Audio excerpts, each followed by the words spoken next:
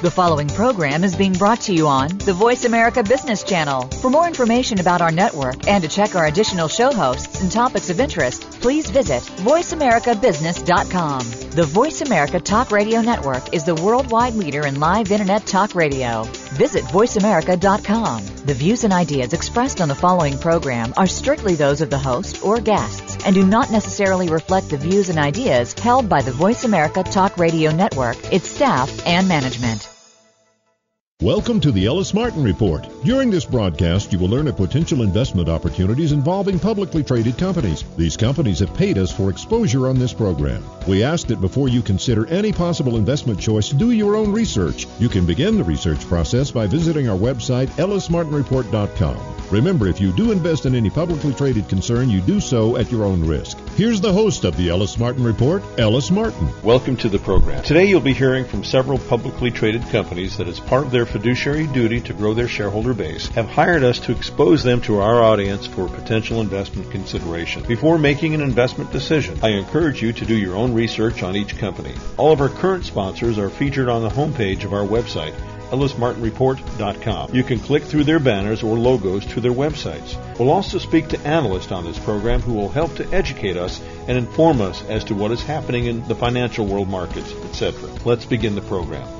Dudley Baker is the editor of PreciousMetalsWarrants.com. Mr. Baker has 35 years of accumulated knowledge and experience in trading stocks, options, leaps, futures, options on futures, and warrants. In March 2005, he founded and launched a new investment market data service, Precious Metals Warrants, which provides detail on all mining and energy company warrants trading on the U.S. and Canadian exchanges. As part of his service, he provides insights as to when insiders are buying and selling and issues buy and sell recommendations based on his research. What's your advice to those fence sitters in precious metal stocks right now? Well, I like to sum it up this way. Don't quit now. I think this whole game is literally right in front of us. The big move in the juniors and exploration companies that we've waited for quite some time. Even though I own the service, I'm an investor as well. It's been a difficult year, and we've watched the value of our portfolio drop. We've got a few good exceptions, that companies that have either been bought out with mergers, etc., but on balance, it's been very difficult. I know in San Francisco recently at the Hard Assets Conference, we had several subscribers that were there that have been with us for a long time. And over the years with us, they've made a lot of money, and they're still with us, which is great. And my message to everybody is a little more patience, guys. A little bit more patience. Seasonality-wise, right now, we're in here in early December. Let's face it, tax loss season could really create some incredible buying opportunities for some of these little stocks that have been beat up. For those listening that still have some cash, this could be some great opportunities. Still, on the flip side of that, we've got some that we see that are going up, and they may have already bottomed. All I know is we are in this little short-term window, I think, here in December, as being some of the last really good buying opportunities we're going to have in these juniors for quite some time before we really start to explode. So I just sum it up. Don't quit now, guys. This game is in front of us. Don't lose patience. This is the time to become aggressive. So should we put on our bathing suits and just jump right in? Pretty much. The only caveat I go with that is tax loss selling season. This is a great unknown for any individual company, what's going to happen to that share price. We have a lot of stocks that we are following that are, and not intentionally so, but they just worked out this way, at 10 cents or less. Well, you think, holy smokes, how much cheaper can they go? But you know, they could easily lose a few more pennies, and so percentage-wise, that's pretty staggering, 20, 30, 40% down. If somebody was following us, if they already had core positions, that's wonderful. Don't worry about it. But if you're looking to top off your positions to buy a little bit more, right now we would almost encourage maybe put in, the old stink bids just below the market, maybe even 20% down. If a stock was selling at 10 cents right now, maybe stick an order in at 8 cents, maybe 7 cents. If you get it, great.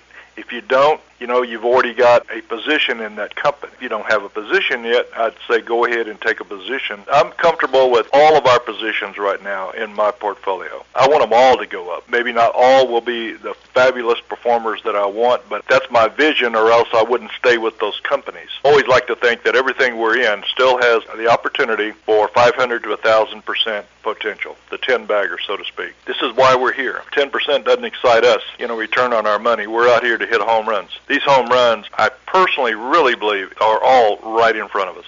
Don't lose patience with these markets right now. It's been a very trying year. You just don't want to quit now, because all of the analysts out there, I truly believe, think like I do, that the big move is still in front of us for these resource stocks. If you get discouraged now, you're going to be left out of the game. If you're not a subscriber, come on board. A lot of great opportunities here right now. So just come into preciousmetalswarrants.com, see what we've got to offer. Don't let the name of the service, Precious Metals Warrants, discourage you, because even for myself, I only have roughly 20% of my position in warrants. So we come at the market in my portfolio in many different ways to round this out and to have some good stock picks and many different kicks at the well, so to speak. So my top 25, top 30 positions, everything is in front of you to see, and we feel like we've got really good value for our subscribers.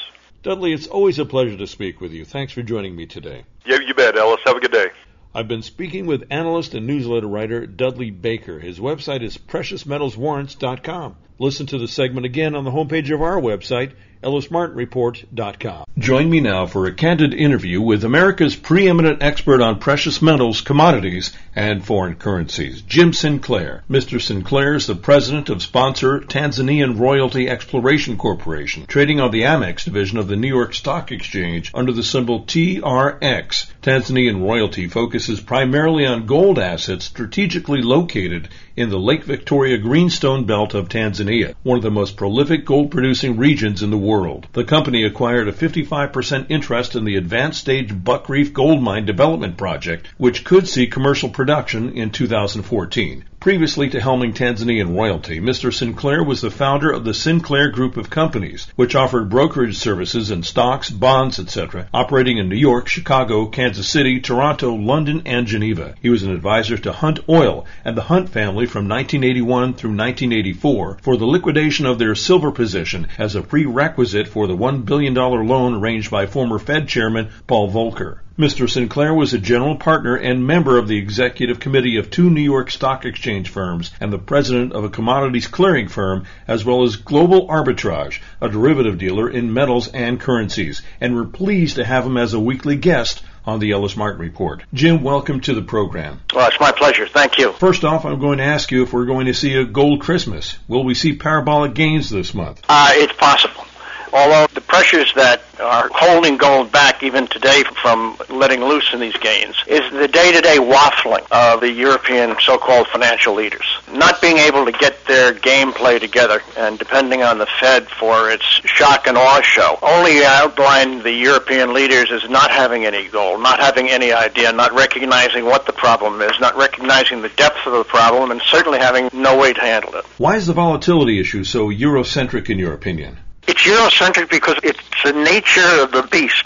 Different countries, but really different people. Different goals, different objectives, different ways of doing things. A union that could easily exist when there were no problems whatsoever, but a union that is not a family. A union that can't stand shoulder to shoulder. A union that doesn't see the common good. A union that only looks to its own private interests when it comes down to problems like this. And a union that will really not act until it's a crisis condition, and then the Federal Reserve will act for it. You mean our Federal Reserve? Our Federal Reserve will be the lender of last resort to the Europeans, and that's exactly what they just did. And what does this do for the U.S.? Well, it impacts the dollar. It's not exactly QE. Quantitative easing, by definition, is really monetization. Monetization, by definition, is printing paper to buy your own paper. The nuance here is printing paper to buy somebody else's paper. When Europe is in need of dollars, and this great consortium announces the cooperation on dollar swaps at lower rates, what it's really announcing is it's getting the dollar swaps from the Fed.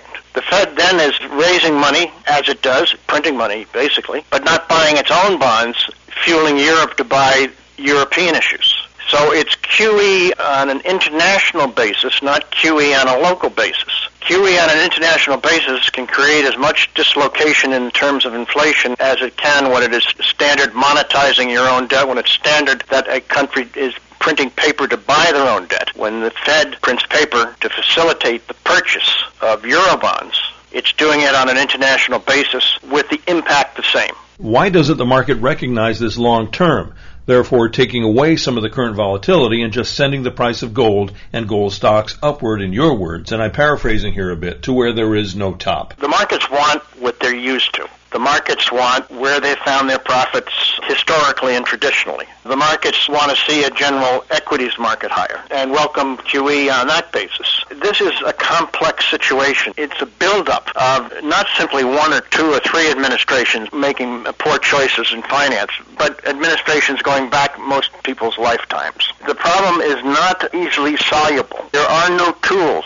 in the workboxes of any central bank that can be applied to the problems that we can define, say, as a run on the bank, be it commercial or even sovereign. The only thing left is to create the liquidity to overcome it, and with liquidity as your only tool, the risk is hyperinflation. The lack of understanding of what's brought this about, the lack of understanding that there are no tools in the box that are going to fix it, the understanding that there's no will to face it politically here or in Europe, has to convince any thinking person that gold as an asset without any liability attached to it, really the money of the people, is in fact displacing paper, which has been the tool of confiscation of people's hard work. Nothing has changed that. There isn't anyone out there in government that understands that. There are no plans that I see anywhere that have the ability to combat that. The logical conclusion then is that the price of gold will reach much higher levels over time. What forces this return to gold and silver currency as a currency themselves? People are driven by fear and greed, fear of paper as paper fails. I mean, let's just take an example of the recent failure of a major clearinghouse. Now, nobody's thinking about it, but every listener to us right now who invests in anything and keeps their assets with their brokers has a clearinghouse function. A clearinghouse actually acts for and on their behalf in the broker's name. Confidence breaks very slowly. But right now, how can anyone keep significant money with any brokerage or bank when the clearinghouses, IMF, is allowed to fail, and to fail in a manner where it evaporates clients' money? In clear contradiction of the law, with so far no significant legal intervention with the principals or any available assets to make the customers whole. So confidence goes through its own cycle of fear and greed. Now, confidence in paper sunder, confidence in paper goes lower, confidence in something other than paper goes higher. Assets become selective. Some are seen to be purely speculative.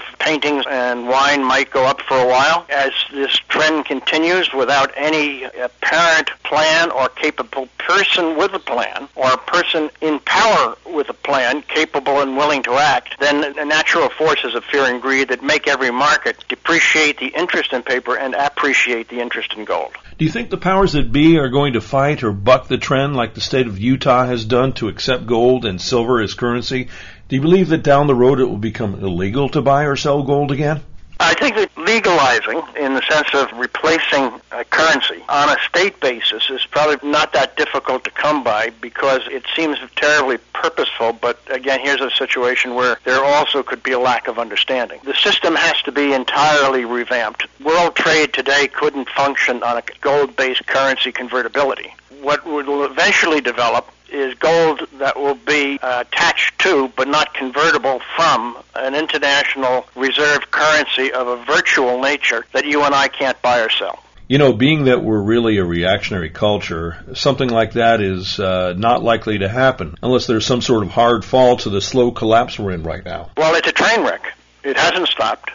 It's still collapsing. What was done by the Fed and in Europe had more to do with the failure of a clearinghouse than it did with any suspected French bank that was supposed to be near failure. There is, again, nothing out there that argues that the trend we're presently in has in fact either been fully priced or reversed in any way.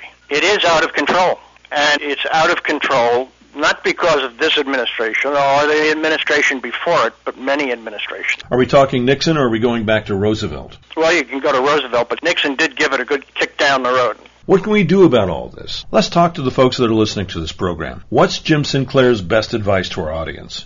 Well, nobody should throw rocks in glass houses, and nobody's perfect out there. But to the best of your ability, try and straighten out your own financial situation, being less dependent on debt. If a central bank is failing to function as a central bank, then you need to be your own central bank. You might want to hold some of your reserves in gold if you can afford it, but if you can't, at least try and control your debt situation. And if you can't control the debt situation, seek some manner or form to officially admit the fact and start over again. The individual, when the government has gone wild, must go conservative. The individual doesn't have generally the money to be speculating in gold, and for that matter, they shouldn't be. But the individual does have control over their own spending. They do have control over their own debt levels. They do have control over decisions made today that could be extremely critical to their future. Where do they live? What do they do? How do they act? How do they spend? It's a question of looking around at yourselves first before thinking any investment whatsoever.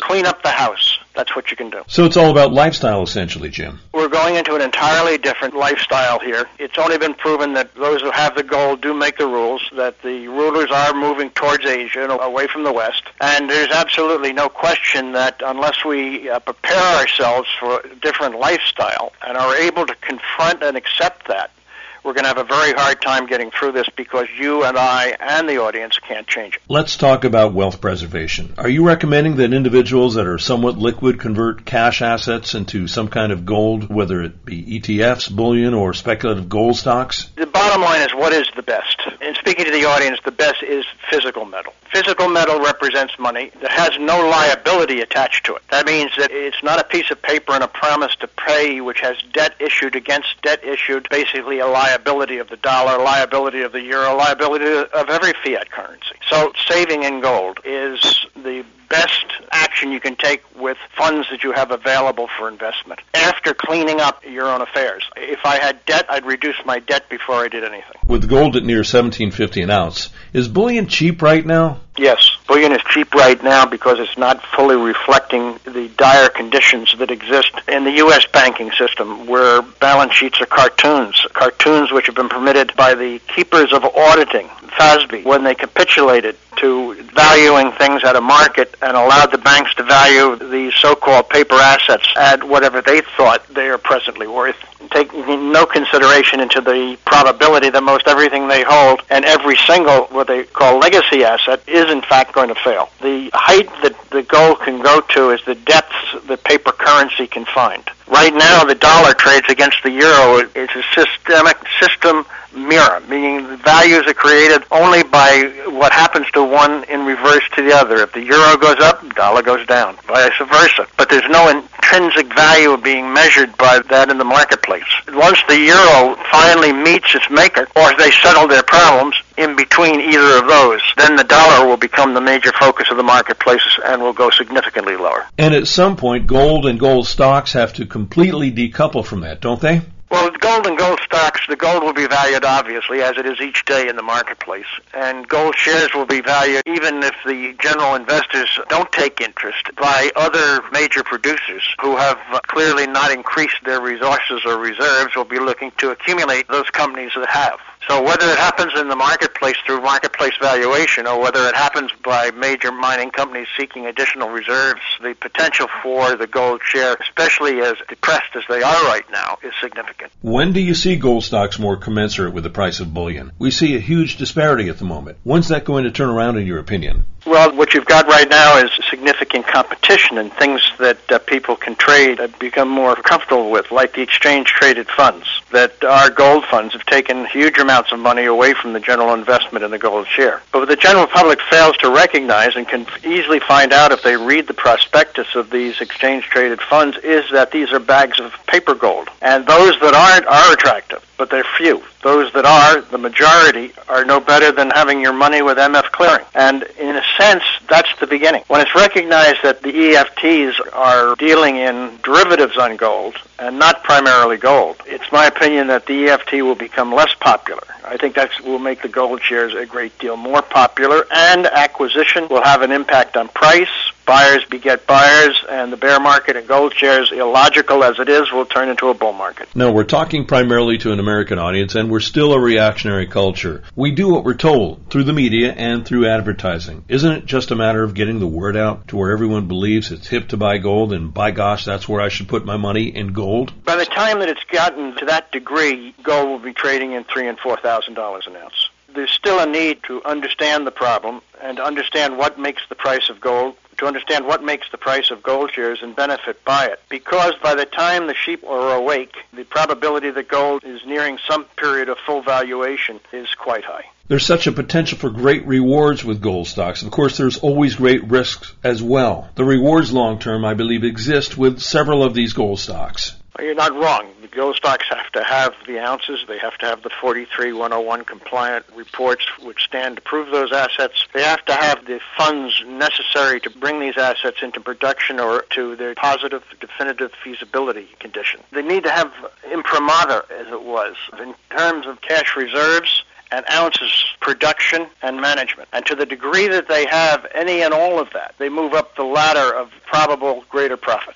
Now, what motivated you, sir, with your background that we spoke of in the introduction of this segment, to become president of Tanzanian Royalty Exploration Corporation in 2002? If you go back into my history, there are some that believe that in the last great gold market that, in fact, I was the largest volume trader in the marketplace. And there is a good deal of reality to that. But at that time, I was 35 years old, and I didn't have an eraser on my pencil. As many young people do, failure was not a possibility. In the big market, I carried 20,000 long. If I was to do that today, I think I might probably need to go to the emergency ward before the close of the day, the way the gold market moves and the risk inherent. I decided that what I wanted to do was to have as much gold as I possibly can by having a good participation in a company that had significant opportunity to do that, and I think I've accomplished that. Now, you're talking about personal wealth preservation, not just for you, but for the shareholders of your company against everything we've talked about. Well, bear in mind that, my history is a risk taker, and my success is in taking risk. But there is, as one becomes more mature, a better understanding of what constitutes risk. So what I've just said is not without its potential downside, but it's a method in which I personally can, in a sense, speculate on the price of gold by trying to be part of an entity which controls significant amounts of gold going into production. How many ounces of gold does Tanzanian Royalty control? Well, right now we have a project which is 2.2 million, of which we have 55%. Another project with 600,000, of which we have approximately 55%. And we have various other projects which are going in for 43-101 reports now. And the present cap value on the stock is slightly above 300 million. What I firmly believe is if you build a company and construct that company with an idea on what that company can be sold to another for, then the potential is terrific. So right now I'm looking at how many ounces we have, historical sales, where we stand, and the fact that, in my opinion, the market is significantly behind the actual transactional value of the company. So are you considering yourself a takeout candidate down the road? You would build yourself just like that, correct. I'm intrigued that you're in partnership with the state government in Tanzania. Most of what I've done in my life has been a bit of a leading edge, and Tanzania has shown a great respect for free markets, and it has treated its investors very, very well, and the welcome is sound, the rule of law is sound, all of the criteria you need to feel comfortable are there. But the day of mining colonialism is behind us. The day of digging a hole in somebody's country, paying them no taxes, and leaving them with an empty hole is history. You need to recognize that in all of these countries there's a growing desire to have a bigger part of their own assets. It only makes sense to become full partners. Permits are required. There are licenses constantly required. And a partnership which sees its actions in benefit of the other partner or only in benefit of themselves is a much better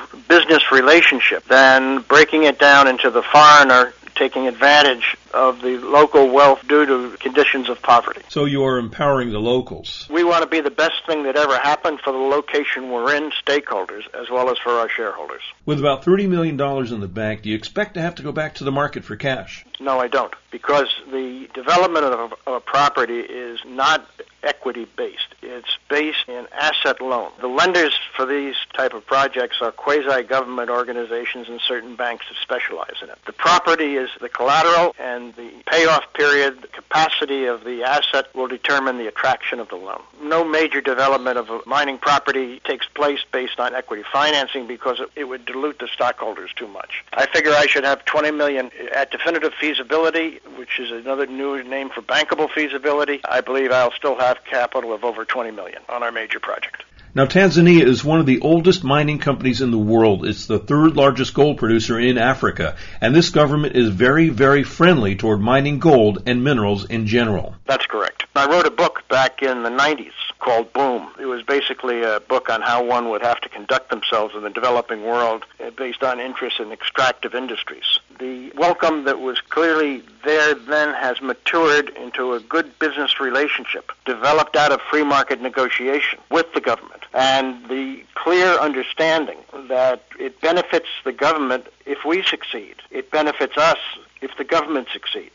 The combination is the business plan. Instead of waiting for poor relationships to create a demand for nationalization, nationalize yourself ahead of time to prevent the poor relationship. What does that mean, Jim?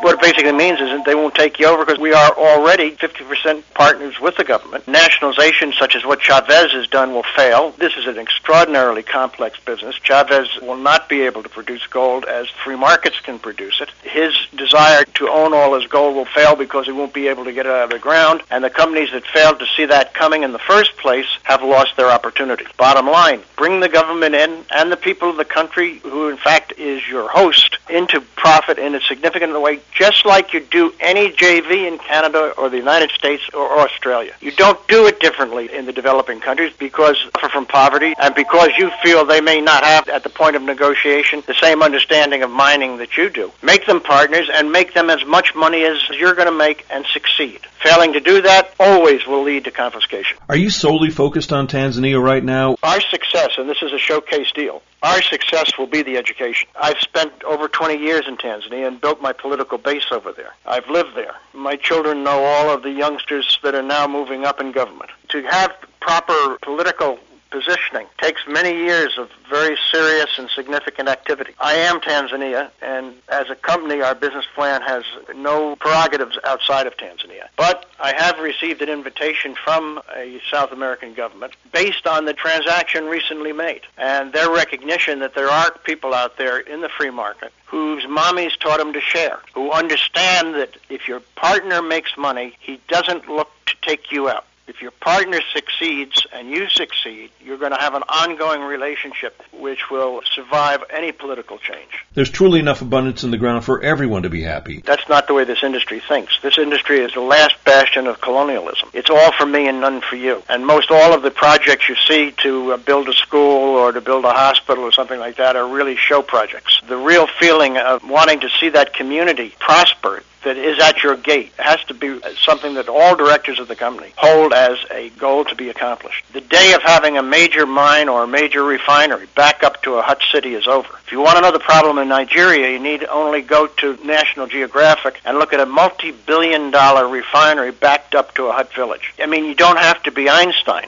to know that's going to be a problem. So step one, going into any project, if they bring minerals to you that have a 43-101 basis, and you don't share with them as you would with the same situation in Canada, in Australia, or in the United States, you've made mistake number one. And you've made it very late in the game. Right now, generally when you hear of mining companies having problems, I assure you, the mining companies are making their own problems. Which one of your projects are you most excited about right now? I love the Buck Reef project because it's a geological duplicate of the Gator project, which is the second largest mine in Tanzania, probably going to be the largest mine. What excites me below that is development of surface and near surface values because of the tremendous impact you can have on the locality when you bring in such significant business, when you buy groceries from the local grocery store. When you do, as we've done, and front-ended the money to a local fuel merchant who didn't have enough tank supply for diesel, front-ended them the diesel money and then bought the diesel from them and got paid back what we front-ended. Building occupation around the locals builds friendship and cooperation.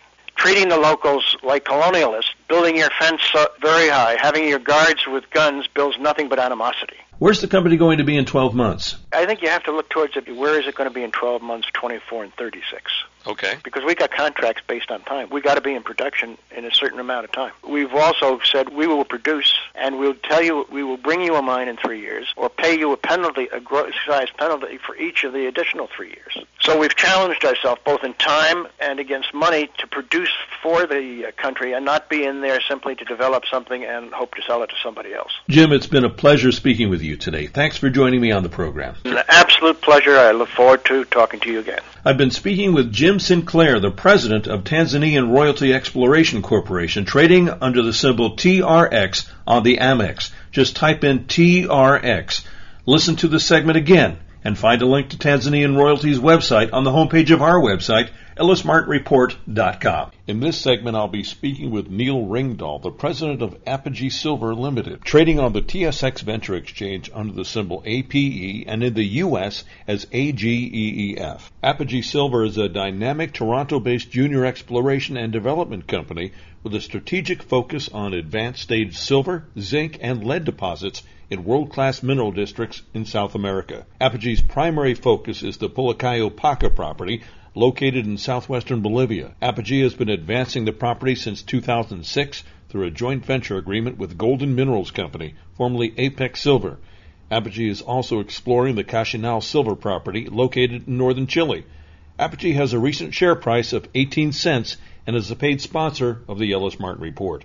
Neil, welcome to the program. Thank you very much. Why don't you introduce Apogee to our audience? We're a silver-focused mining company with our main assets in Bolivia and Chile. We have 3 projects all with 43-101 resources. The strategy is to develop our flagship project, which is Pulicayo resource in southern Bolivia, and bring it into production in the near to medium term. And then from there we'll grow the company. We've got a very strong base of shareholders, including Lean Mines, who own just under 9% of the company. Sprott Asset Management, really Eric Sprott's Mr. Silver in the industry, as you know, and that company's got just over 18% of our company. And we're also supported by a number of other funds, including Pine Tree, Aberdeen, and the Chinese Mining United Fund, which is a group of 3 Chinese companies that have also taken an interest in us. Now, you recently announced with regard to the Pulicayo deposit a 43-101 compliant resource of 29 million ounces indicated silver and 26 million ounces inferred. How advanced is this project? Well, we've just completed a rather large drilling program for that resource update, about 23,000 meters of drilling, and we're continuing our aggressive drilling program. It's an old historical mine that produced over 600 million ounces of silver between, I think it's 1883 and 1958. It was nationalized in 1958, and unfortunately not a lot of money was spent on developing the infrastructure, so it closed around about the same time, and it's been closed ever since. We were fortunate enough to get hold of the company in 2006 and have been doing a lot of exploration, and I was brought onto the board as the CEO in June this year because of my mining background. I'm a mining engineer that specializes in building mines.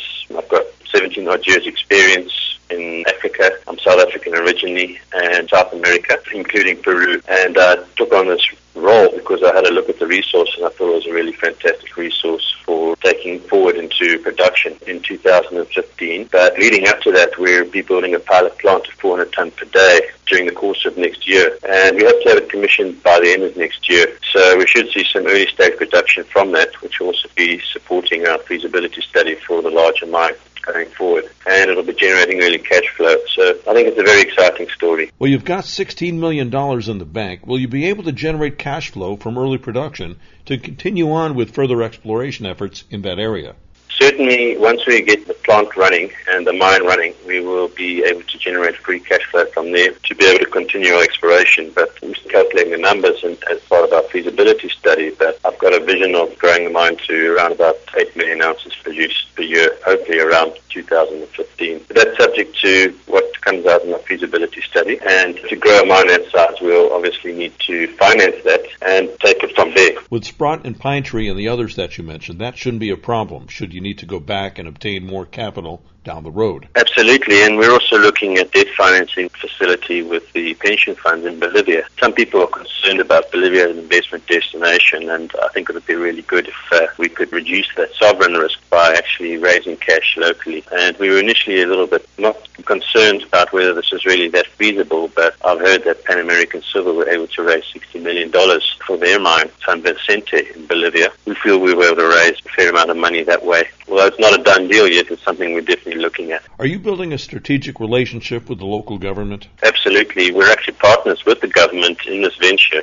The mines are all nationalized, so we have a lease agreement that gives us 100% control of the asset for a 2.5% royalty, which goes to Compañía Minera de Bolivia, which is the Bolivian state-owned mining company. And then we also pay a 1.5% royalty. There's a total of 4% royalty for the rights to the property. And we have two partners, one of them being the government and the other one being the community. And I think that really helps us a lot because it's good to have the community on side. Relationship with the community and the government is everything in that part of the world. And, we take that very seriously to make sure we maintain good relations, healthy relations with the local communities. Often mining companies overlook these things and end up having problems with the communities. We've taken the stance that we want to develop this mine for Bolivians. It's in Bolivia, so it's a Bolivian mine, and people in the area must benefit. With a share price of 18 cents, how do you compare to your peers in the area? Tell us about your share structure as well, Neil. Our market cap is around $55 million at that price. We have just under 300 million shares outstanding, and we have, as of October, I think we had $16 million in cash, no debt.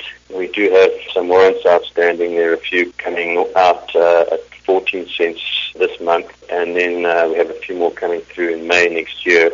And what about valuation against your peers? There's three ways you can value a company like ours. One is on a NPV multiple, if you've got a life of mine plan or something like that, which we have. The other way is to do a cash flow comparable. And third way is to compare the resources in the ground. Our enterprise value is around about $50 million.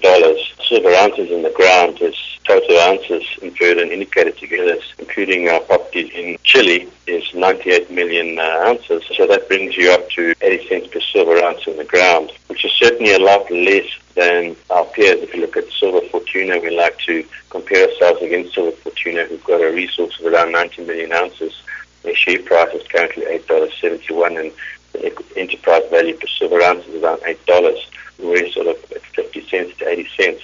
The multiple is significant. Obviously, they're in production. They're producing 1 to 2 million ounces of silver per year now. They've got two mines. We kind of model ourselves on the same kind of business model that they had, a smaller mine, get it going, start to produce cash flow, and then grow that mine. So that's the same kind of model that we have. But I think once we get into production, we'll certainly see a significant uptick in enterprise value as we come into production. I've been speaking with Neil Ringdahl, president of Apogee Silver, trading on the TSX Venture Exchange under the symbol APE, and in the U.S. as AGEEF. Listen to this segment again on the homepage of our website, ellismartinreport.com. The Ellis Martin Report is sponsored in part by Tanzanian Royalty Exploration Corporation, trading on the New York Stock Exchange under the symbol TRX. Tanzanian Royalty's Buckreef project is an advanced stage gold project currently in feasibility in Tanzania with a commercial production target approximately 30 months away. With $30 million in their treasury, the company is prepared to further explore and develop the property. The president of the Tanzanian Royalty is renowned commodities expert Jim Sinclair. Visit our website, TanzanianRoyalty.com. That's TanzanianRoyalty.com. Join me now for a conversation with Scott Drever, the president of Silvercrest Mines, which trades on the TSX Venture Exchange under the symbol SVL, and in the U.S. on the OTCQX as STVZF. Silvercrest Mines is a Mexican precious metals producer with headquarters based in Vancouver, British Columbia. Their flagship property is the 100% owned Santa Elena mine, which is located northeast of Hermosillo in the prolific state of Sonora, Mexico. The mine is a high-grade epithermal gold and silver producer. The company anticipates that the 2,500 tons per day facility should produce an average of approximately 800,000 ounces of silver and 30,000 ounces of gold per full production year from the open pit heap leach operation. Scott, welcome to the program. Ellis, thanks very much. It's always a pleasure to chat with you. For those that are either new to the program or not familiar with your company, please give us a brief background on Silvercrest Mines. Very quickly, my colleagues started this company in 2003. We set some very specific goals to go forward on. We wanted to establish a substantial precious metal resource base. We wanted to get the cash flow from production as quickly as we could, and we wanted to look for elephant deposits while we were doing that and probably preserve ourselves reasonably well as a potential takeover target. I think on those four objectives, we've certainly got three of those in place, and it looks like the results coming from La Jolla will probably fill that fourth objective. For the last several years, probably from late 2005, we've been really focused on the production side of things. The Santa Elena project that we picked up in 2005, we've taken from dead stop through exploration, pre-feasibility, feasibility, construction, and of course this year declared commercial production earlier in the year. So that's gotten us to a fairly comfortable stage where we've reached the production targets that we look for, which we're doing right now about 3,000 ounces of gold per month and about 35,000 ounces of silver. So that'll give us a good steady cash flow platform to go forward on. I think our cash flow in the second quarter of this year is plus $3 million, and we're looking for that to increase over the quarters as we go forward. Now, Santa Elena, which is just northeast of Hermosillo in prolific Sonora State, Mexico, is your flagship property, but let's talk about the jewel, if you will, La Jolla in Durango, Mexico. What have you discovered there recently? La Jolla is a project that we picked up September of last year, I think it was. Similar in circumstances to Santa Elena in that it's been around for a while. A number of people have looked at it, had difficulties dealing with the owners, but we've been able to overcome those things. And we drilled our first phase of holes at La Jolla earlier this year and have just announced on Monday, I think, the results of at least one of the compilations that we've done. Our initial go-around at it looked at the high-grade silver, gold, copper values that we thought we could make a viable deposit out of. But looking at additional information that we acquired from one of the previous operators, we've been able to expand our horizon, if you will, and look at the possibility of a large bulk tonnage type of deposit. And the results that we've seen have been really encouraging. Some of the holes are running 250 meters, thereabouts, of 55 to 60 grams of silver equivalent, which for people that don't think in grams is pretty close to 1.5 ounces of silver.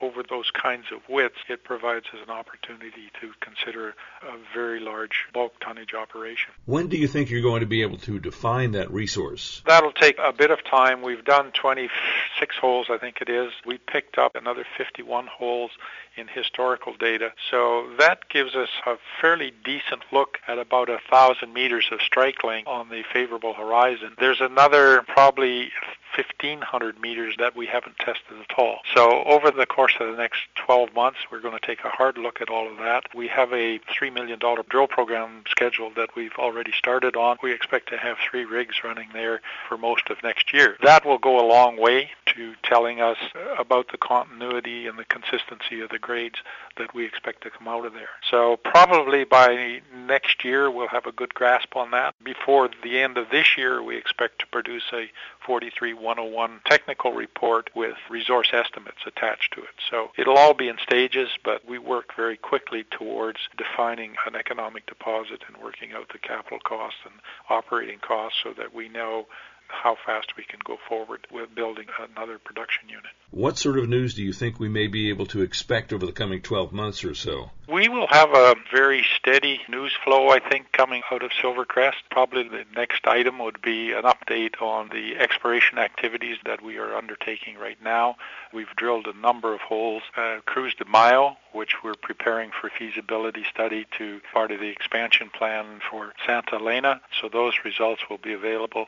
We'll give people a better idea of the exploration program that we're undertaking at La Jolla. We'll have our financial statements reporting before the end of the month, and one of the most significant elements, I think, is the release of a 43-101 with the initial resource estimates at La Jolla. Then through the first part of next year, of course, there will be updates on the activities or the results of all of those programs. We're also going forward with the expansion plan at Santa Elena, which we expect will double the production there over the next 3 years. We'll be starting construction at some point in time on a 3,500 ton a day conventional mill. We're collaring an underground decline in January of next year to take us down to the bottom of the current deposit at Santa Elena and see what kind of reserves and resources we can develop there. So it's going to be a really, really active 12 months for us.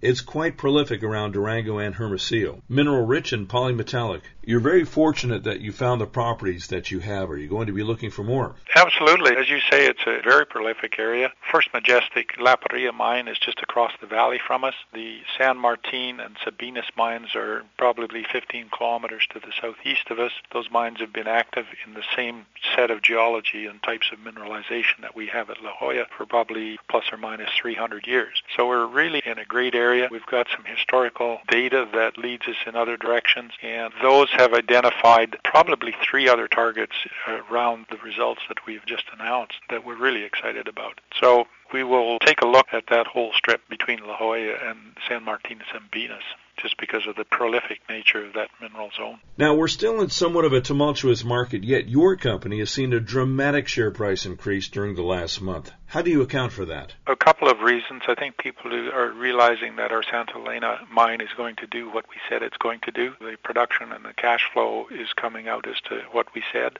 So that's a stabilizing effect, and I don't think have suffered the big hits that some of the groups have. We have expansion plans to double our production going forward, so people look at that as the upside. And I think the news that La Jolla is starting to shape up fairly dramatically is starting to filter out, and people are taking a hard look at us. And you can see that in our daily volumes of trading have been moving up nicely. So I think all of those things contribute to the resilience and the increase that we're seeing in our share price. I think when investors are taking a look at what's going on with La Jolla, they're looking at your track record with Santa Elena, and they expect the same potentially with La Jolla. It's always easy to go forward if you're going forward on a successful basis. I think you're absolutely right that we have certainly tried to do what we say we're going to do. That track record and the backgrounds of our management group are starting to shine through. Well, we certainly look forward to continued positive news coming out during the next few weeks and months. Scott, thanks very much for joining me today on the program. Absolutely my pleasure once again, Ellis. Thanks very much. I've been speaking with Scott Drever, president of Silvercrest Mines. Silvercrest trades on the TSX Venture Exchange under the symbol SVL and in the U.S. on the OTCQX under the symbol STVZF. Find a link to their website on the homepage of our website, ellismartinreport.com. IBC Advanced Alloys Corporation is a worldwide manufacturer and supplier of advanced materials and other intermediate products with a focus on rare metals or beryllium-related alloys, as well as non-ferrous alloys for a wide range of industrial applications, including nuclear power, oil and gas, defense, electronics, and automotive. IBC has 65 employees, and while headquartered in Vancouver, Canada, has facilities in Pennsylvania, Indiana, Massachusetts, and Missouri. IBC trades on the Canadian Venture Exchange under the symbol IB.V. Join me now for a discussion with IBC President Anthony Dutton. We're at the Hard Assets Conference in beautiful San Francisco, and I'm with Anthony Dutton of IBC Advanced Alloys, trading on the Venture Exchange under the symbol IB and on the OTCQX in the U.S. under the symbol IAALF. And if you've listened to the intro, you've learned a bit about the company. Anthony, how are you? I'm very well, thank you. Welcome back to the program. And what have you been doing the last 3 weeks since we spoke last over the phone? Well, there's been an awful lot going on at IBC, actually. So a lot of your investors, a lot of your audience have probably been watching the global markets and a little bit of turmoil right now and some uncertainty. IBC has been carrying on very, very positively. We published our year-end financial numbers quite recently, which showed a 37% increase in revenues over last year. We have a very, very strong order book. We are, like the rest of the world, very conscious of what's going on around us, but so far our key customers are continuing to place orders, are continuing to grow with us. We've also just about completed our Utah drill program. We have a 35-hole drill program going on there right now. I think that we're actually on hole 32 this week, so we should be wrapped up in the next 5 to 10 days with that drill program and expect to have results out early in 2012. Now, you're a revenue-generating company. How are you doing that right now? Yeah, that's a very good question, Ellis, especially at a conference like this. When I tell people who come by our booth that we're actually profitable and generating in excess of $20 million a year in revenue, they look at me like I'm some kind of madman, because most of the companies that are on the floor down there are exploration or development stage companies. We took a very different approach to our industry when we set the company up in 2007. We are a vertically integrated company with resource assets upstream, a processing partnership with the largest beryllium processor in the world, and then we have our 4 manufacturing divisions all located in the eastern United States. And the way that we are generating revenue is by selling finished product, primarily copper beryllium alloys and aluminum beryllium alloys, to a whole range of customers. Our largest customers are in the aerospace, automotive, oil and gas, and industrial components sectors, and they buy our alloys for their very, very strong performance characteristics, and in the aluminum beryllium alloys in particular, for the fact that they are virtually the lightest alloys on the market. So for certain aerospace applications, there really are no substitutes for what we have. So is there no recession in the aerospace or defense sector? We're in sort of a recession now. We've been in it for a few years, and again, you're generating revenue and you have clients that are purchasing your product. Yes, we are. Well, there is a global climate of uncertainty. So our customers, 2 or 3 years ago may have been placing purchase orders with more abandon, if you will. Today they are placing those same purchase orders. However, they are being much more cost conscious. They're being much more careful about what they build up in inventory. But if you look at the cycle for the building of an airplane, for example, we are the exclusive provider of a copper alloy to Boeing for use on the Boeing Dreamliner 777 series. That has been a very, very long program that has been around for some years, and it'll go through ups and downs of economic uncertainty back to times of economic confidence, and Boeing will continue to build those jets. I believe that recently, I think it was Emirates, but it was a very, very large order that some airline put in. I think it was for 35 Dreamliners, representing some $15 billion in revenues to Boeing, which is music to our ears, of course, because that means they're going to need much more of our alloy. And as I said earlier, we are the only company that manufactures this alloy. We're the only company that supplies Boeing with this particular material. What are you doing at a resource conference then? Well, we have a resource division of our company. We have 3 divisions to the company, Alice. We have a manufacturing division. We have an R&D division, which is all about looking at new ways of using beryllium and other applications and other markets and other opportunities. And then we have, of course, our resource division. And the whole thrust of the company is to increase the demand for our upstream resource. So we wanted to make sure that we had a resource, because obviously if we increase the demand for it by doing R&D and developing new markets, we don't want to do that for somebody else's benefit. We want to do it for our benefit. And so by owning these properties and developing these properties and exploring these properties and defining a resource on these properties, we will ultimately be doing all of this downstream work, i.e. increasing the manufacturing base and exploring through R&D initiatives new opportunities. We will be doing that for our own upstream resource base. Right now, it seems, since you're vertically integrated, that you're your own client for the offtake. Will that ever expand outside of your company? Will you offer beryllium to wholesale buyers in Japan or China or anywhere else in the world? We may well do. Right now, our main focus is, as you said, being our own client, if you will. Being vertically integrated is key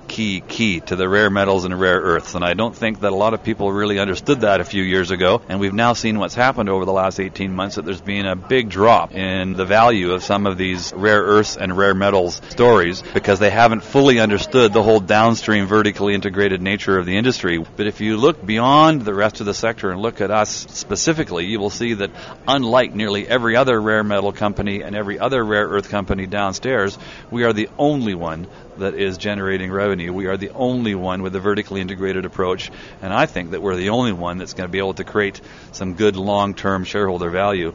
Many of your listeners may have heard of Jack Lifton. Jack Lifton wrote an article which was published about, I think, 10 days or so ago, and in that article he said that 85% of rare metal and rare earth companies will fail.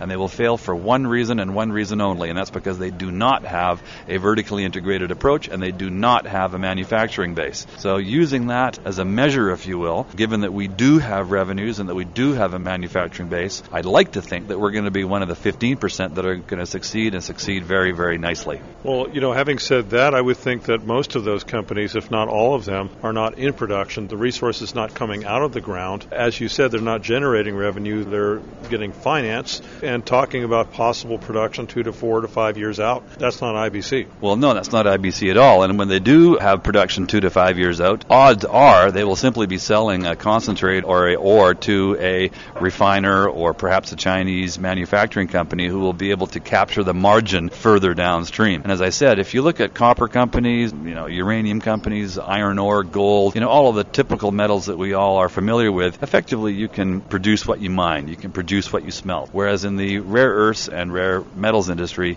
that's not true. You need to have a vertically integrated approach so that you can control each step of the value chain.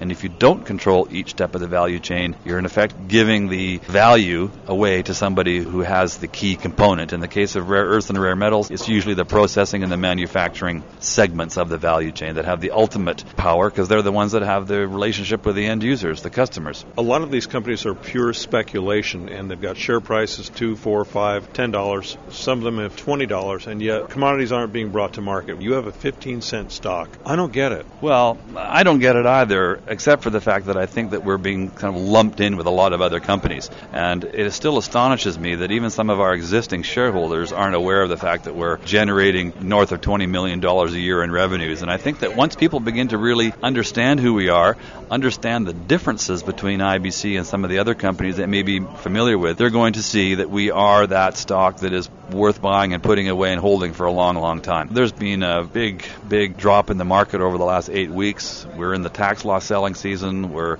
towards the end of the year. Jim Dines just gave his keynote speech at the Hard Asset Show like 45 minutes ago, and he said that he predicts a strong rally after the beginning of January, and I think we're going to be very much a part of that rally. I think he qualified it by saying that people are going to be much more selective now as to what companies they buy. They're not simply going to be buying the sector. 2 years ago, you could have hung out a shingle saying you're a rare earth company and your stock would have gone up 200 or 300%. Today, that's not true. You have to actually have some substance. You have to have a business plan. You have to have a revenue model, and ultimately what's going to happen here is that the cream will rise to the top, and I think that IBC is very much a part of that cream. The website is ibcadvancedalloys.com. IBC Advanced Alloys trades on the OTCQX. Just type in the symbol IAALF. That's IAALF. Anthony Dutton, president of IBC Advanced Alloys, thank you so much for joining us today on the program. Thank you very much, Ellis. You've just heard opinion, commentary, and dissertation involving publicly traded companies seeking your potential investment. They paid us for the privilege. Invest at your own risk and only after doing extensive research. Find our sponsors and listen to segments of this program again on our website, ellismartinreport.com. Thanks again for listening to the preceding program, brought to you on the Voice America Business Channel. For more information about our network and to check out additional show hosts and topics of interest, please visit voiceamericabusiness.com. The Voice America Talk Radio Network is the worldwide leader in live Internet talk radio. Visit voiceamerica.com. The views and ideas expressed on the preceding program are strictly those of the host or guests and do not necessarily reflect the views and ideas held by the Voice America Talk Radio Network, its staff, and management.